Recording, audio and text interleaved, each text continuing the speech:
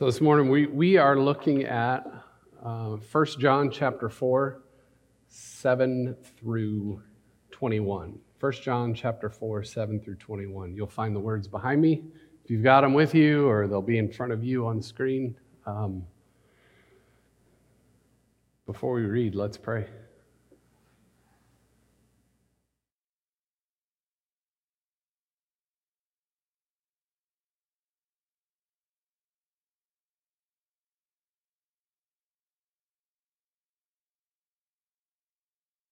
Father, as we calm ourselves,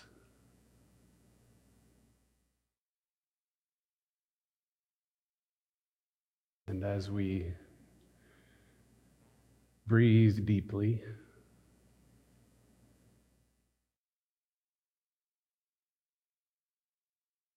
we pray, Spirit, that you would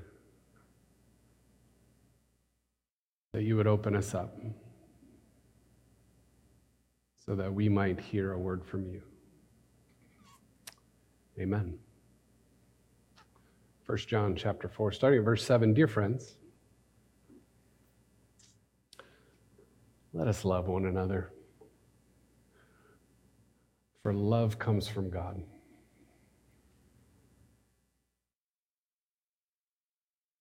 Everyone who loves has been born of God and knows God. Just stop right there and think about the astounding thing that those words mean. I mean, we like to put all sorts of conditions on people who are supposed to know God. They're supposed to know the right things. They're supposed to think the right things, behave in the right way. And everyone who loves has been born of God and knows God. That is absolutely astounding. Let's keep going. Everyone who loves has been born of God and knows God. Whoever does not love does not know God, because God is love. This is how God showed his love among us. He sent his one and only Son into the world that we might live through him. This is love, not that we loved God, but that he loved us and sent his Son as an atoning sacrifice for our sins. Dear friends, since God so loved us, we also ought to love one another. No one has ever seen God, but if we love one another, God lives in us, and his love is made complete in us. This is how we know we live in him and he in us. He's given us of his Spirit, and we have seen and testified that the Father has sent his Son to be the Savior of the world. If anyone acknowledges that Jesus is the Son of God, God lives in them and they in God. And so we know and rely on the love of God, the love God has for us. God is love. Whoever lives in love lives in God, and God in them. This is how love is made complete among us, so that we will have confidence on the day of judgment. In this world, we are like Jesus. There's no fear in love, but perfect love drives out fear, because fear has to do with punishment. The one who fears is not made perfect in love. We love because he first loved us. Whoever claims to love God, yet hates his brother or sister, is a liar. For whoever does not love their brother and sister whom they have seen cannot love God whom they have not seen. And he's given us this command: anyone who loves God must also love their brother and sister. We'll go that far. That's the stuff right there. That is the stuff right there. Dear friends, let us love one another, for love comes from God. Everyone who loves has been born of God and knows God. Everyone who loves has been born of God and knows God. God is love. Whoever lives in love lives in God, and God in them. He has given us this command: anyone who loves God must also love their brother and sister. Anyone who loves God must also love their brother and sister. I have a brother and I have a sister, an older sister, a younger brother. There's this thing that happens in John, the story about Jesus that John wrote. And Jesus is doing some teaching, and the people respond by saying, "This is hard teaching. Everyone who loves God must also love his brother and sister." This is a hard teaching. See, I have a brother and sister, and I can sort of say that this is hard because they're not here, and I can make fun of them like that. But here's the deal. Whenever I read these words from 1 John, there's something about them that it feels foundational for me. Like there's something about these words that feel like they ought to form the thing that's underneath everything we say and everything we do around here. Like these words ought to be foundational. Like this is DNA level stuff right here. And whenever I start thinking about foundational things, I start thinking about when we first started Renew, before we officially started this whole thing that we're doing here, this endeavor. I remember some of you were here. There are not many of us left, but some of you were here when we started this whole thing. We met in these little small rooms off the sanctuary at the Ridge down in Ankeny, and we were talking and dreaming and planning and praying and learning and wondering and visioning together about the kind of community that God wanted us to be. And at some point, I don't remember exactly how it happened, we came to discover, it felt like, what God wanted us to be, who God wanted us to be, our identity. And so we came up with this mission statement. We are Renew Community, following Jesus to renew lives that renew the world. And the way in which we live that out is we connect people with God, we connect people with the world, and we connect people in with one another. We felt like if we lived into that DNA, if we lived into it well enough, we would become what Jesus calls fruitful people. We would bear much fruit. We hoped that our lives would be transformed and renewed and changed, and we would sort of become agents of transformation with God as God renews the world. And we've experienced some of that around here over the years. And I really like that, connecting people up with God, in with one another, out with the world. So I want to spend just a few moments thinking about those three things. And then we're going to hang around the in thing together. First, this connection with God. What's it all about? It's worship. It's bowing down. It's a releasing of our life together and our lives into the life of God. It's an immersion of our hearts into the heart of God. It's a letting go of sorts. It's a letting go of ourselves and our expectations and allowing God to just be God. And it seems like when we do that, miraculously, God meets us where we are.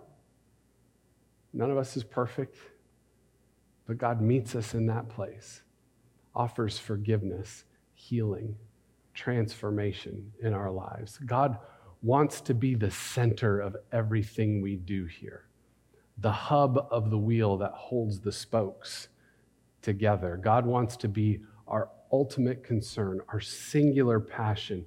But what's the foundational thing there? It's love. Love that God has for us and love of God. And then there's this out piece. It's mission, it's service, it's community, world, transformation. Like worship, it is a letting go. With God, we give ourselves to the world. It's a realization because of what God has done for us. We are now caught up in something much, much bigger than just ourselves here. It's a joining with God and making what in the world is wrong, making it right again. Transformation. It's taking that which is broken and making it whole again. There's this idea of restoration, putting things back together again. It's joining with God for the renewal of all things. But what's foundational there? What's underneath it all? It's loving the world, right? Which brings us to this other piece, this in thing. What's this all about? It's community. It's relationship. It's understanding that we, at our core, were made for others. We were made for relationships. It's like this unconditional acceptance of others, like worship and mission, it's a letting go. There's a lot of letting go in this. It's a giving of ourselves to each other. But what's foundational here? Loving one another. Dear friends, let us love one another. For love comes from God. Loving one another. Let's hang out here and think about it a little more deeply. We human beings, we weren't meant to be alone. We were made for community. You've heard this before. In fact, my dad just preached a whole sermon on it 5 weeks ago. Anybody remember what he said? He does. The rest of them, it's gone. We understand that. It's fine. It's fine. That's why we repeat things, right? That's why we say things over and over. So you can find this idea that we were made for relationship. We were made for connection. You can find this in the first chapters of the Bible, Genesis 1 and 2. It's almost as if the authors were like, okay, this is a foundational thing. This is such an important thing. We got to put it at the beginning because by chapter 3, they're falling asleep. So let's make sure that they get this, right? So God creates the first human being, Adam, from the dust of the earth. Then God steps back and looks at that first human being and is like, something's not quite right here. Something's not the way that I want it to be. It is not good for Adam to be alone. So he puts the first human being to sleep, takes out a rib and creates the first woman. So you've got the first two are better than one connection. You've got the first family. You've got the first relationship. You've got the first community right there. We were made for community, made for relationships. It's like it's in our DNA. It's that base level. We were all created for this. And we know this too, right? We feel this in the deepest parts of ourselves, in our bones. Who likes to feel lonely? Anyone? No one likes the feeling of loneliness. In fact, Mother Teresa said that loneliness is humanity's greatest poverty. And she knew poverty. She didn't say it exactly like that. That's my way of saying what she said. She knew poverty. She took a vow of poverty. She had literally, basically nothing. So she knows what it's like to live in poverty. And she says humanity's greatest poverty is loneliness. Right? We feel that. We want to be with others. We want to be in relationship with other people. We feel it in our bones. You know, family is just another word for community. And there have been all kinds of studies on this. You can just Google it if you want. It's all over. You'll find all kinds of studies. And all of these studies continue to show that family, connection, relationships is rated as the greatest source of happiness in the lives of people. When adults were asked to rate 5 different aspects of their lives, relationships, health, personal fulfillment, financial status, leisure activity, guess which was number 1? Relationships with others is consistently ranked as the number 1 aspect contributing factor to the quality of life as we make our way through this world. Why is that? We want family. We want deep connection. We want relationships. We want friendships. We want to know people. We want to be known. We want to know that somebody's got our back because we were made that way. It's in our DNA. Think about the first thing that Jesus did when he started doing his thing in and around Galilee. The first thing, before he started healing people, before he started doing all his miracles, before he started doing all of his teaching, what did he do? He found a bunch of fools and said, hey, come, follow me. He gathered a community of people around himself. 12 people, sort of representing the 12 tribes of Israel, a new community. And he taught them how to live together, taught them how to love one another, taught them how to get along well and live together. Right? But none of this should surprise us. That's the first thing he did. And none of it should surprise us because relationship, community is central to our theology because God is love. That's what John says in 2 places. God is love, and love is impossible without community, without relationship, without connection. Let's think about love for a minute. Jason, can we put that scripture up there? Now, we're going to read together a familiar passage. And here's the deal. I think we've done maybe a disservice to these words that we're about to all read together because we think about them within the context of romantic love. We think about them within the context of marriage. It's where it's usually read. That's where we live into these words. But I want you to think about these words as we read them out loud and speak them into the air. I want you to think about them in the context of this community. I want you to think about them in the context of this community and what this community means to the world. Okay? Are you ready? Let's read these words together. Love is patient. Love is kind. It does not envy. It does not boast. It is not proud. It does not dishonor others. It is not self-seeking. It is not easily angered. It keeps no record of wrongs. Love does not delight in evil, but rejoices with the truth. It always protects. It always trusts. Always hopes. Always perseveres. Love never fails.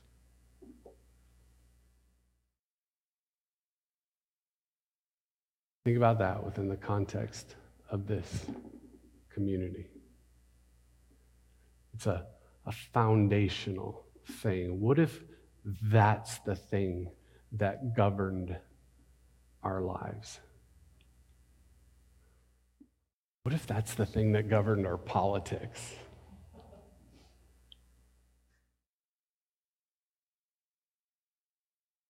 What if that's the thing that governed our life together, the way we do things with and for one another?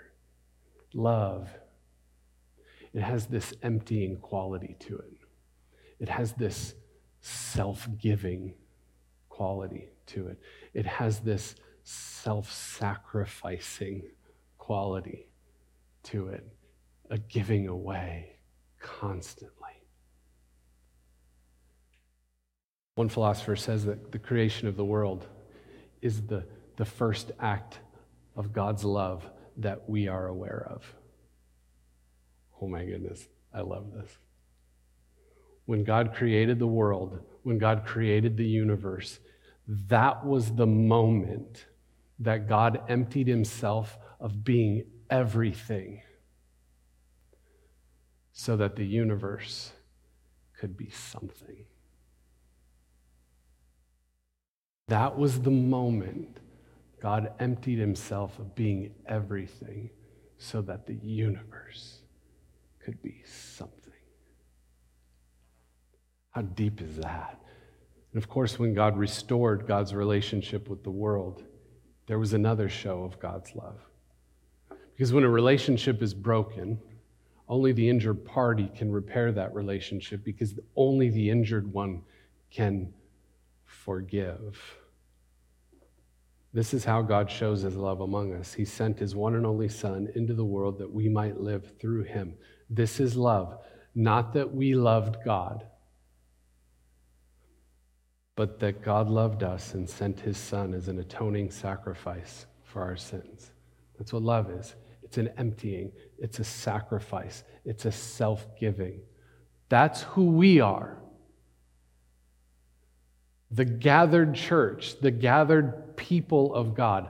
That's who we are meant to be. Dear friends, since God so loved us, we ought to love one another. Jesus said the world would know that we belong to him because we know all the right things about God and we believe them and we check boxes. God and Jesus said they'll know that we belong to him because of love. Because of love for one another and love for the world. Problem is, church isn't always that good at it. Oh, we could go on and on about this. We're not all that good at it, and more and more this is being revealed to us, especially over the last 6, 8, 10 years. We could probably go back 30, 40 years and go, woof. We're seeing things now we hadn't seen before. We haven't been known for our love. Leonard Sweet makes an interesting connection between the church and the healthcare system here in the United States. And I kind of want to work with this comparison. About 13, 14 years ago, Renee broke her toe. You thought I was going to talk about it last week. Now I'm going to talk about it this week. She broke her toe. And I won't tell you the whole story around it, but I get a call. It wasn't good. I had to rush home. And there was Renee on the floor. Her toe is broken. It's a bloody mess. Like, y'all would have been like, ew. And then, so we had to rush her to the emergency room, right? We got to the emergency room. By the way, Samuel, I don't know how old he was, but he did 4 years old, did some heroic phone calling back then. It's fantastic. Found mom's phone, brought it, so he's the real hero of the story. Anyway, we get to the hospital. Her toe is a bloody mess. We are panicked. I'm sure our faces were red. We were shaking. We didn't know what to do. And what was the first question we heard? It wasn't, oh man, you beat me to it. Stop doing that. It wasn't what's the matter? What's wrong? Where are you hurt? Are you okay? Can you breathe? Are you alive? It was, do you have an insurance card? Right? They wanted to make sure that we had all our ducks in a row. They wanted to make sure that we were living the right kind of life, that we were covered. Do you have insurance? Do you have an insurance card? And often when people walk into places like this, some of the first things that get communicated to them are questions like these. Are you living the right kind of life? Do you believe the right things? Are we on the same team? What's your politics? What do you think about the deity of Christ? Do you think Jesus is God? What about the virgin birth?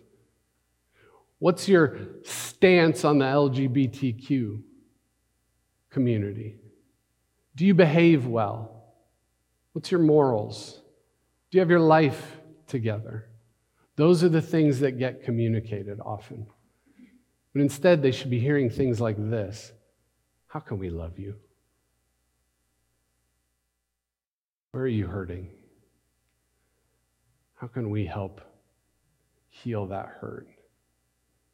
Where is your deepest pain? How can we help soothe that pain? That self-giving, self-emptying, unconditional acceptance kind of love ought to be communicated to people when we're out there walking around in the world, and most especially when they walk through these doors. That's the first thing that ought to be communicated. Love. Renew Community, you got that kind of love. You do. You feel it when you walk through these doors, and I love it. I mean, I think about the people we have here. I think about the decision that we made a year and a half ago, and we're going to be open, welcoming, affirming place. That was a costly thing. That was a costly thing. And yet, here you are. You're here. We had hard conversations together. And they were beautiful conversations together. And here you are. Love was the thing that guided that decision. Love was the foundational thing underneath it all. And love endures because we are still here. Remember that. We can't lose that kind of love. We cannot forget that kind of love. It is the thing that ought to define everything we say and everything we do in this place. I got in trouble a few years ago for talking too much about love. I did. I was asked the question, why are you always talking about the love of God? What? It's the foundation of all of it. It's the thing underneath it. This is DNA level stuff. I'm going to say one more thing.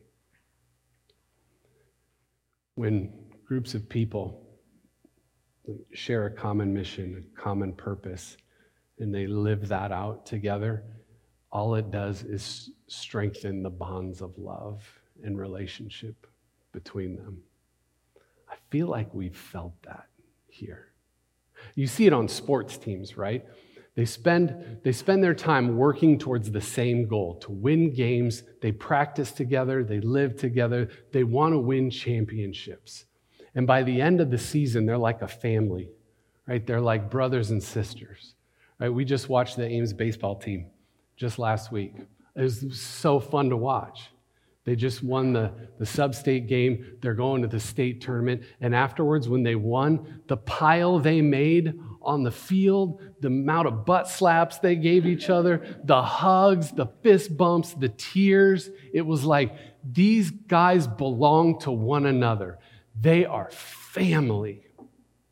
You see it all the time, right? The greatest stories ever told have to do with this. Some of the greatest movies, this story gets told over and over and over again.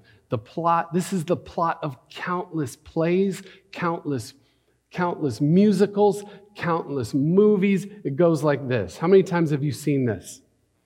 2 or 3 people who don't get along very well are forced to go through something together, an ordeal, a problem. They have to face the same enemies, or they're forced to make like a long road trip together. And because of their extreme circumstances, these people who don't like each other, who rub each other the wrong way, have to depend on one another, have to lean on one another, have to give themselves away to one another in order for them just to survive.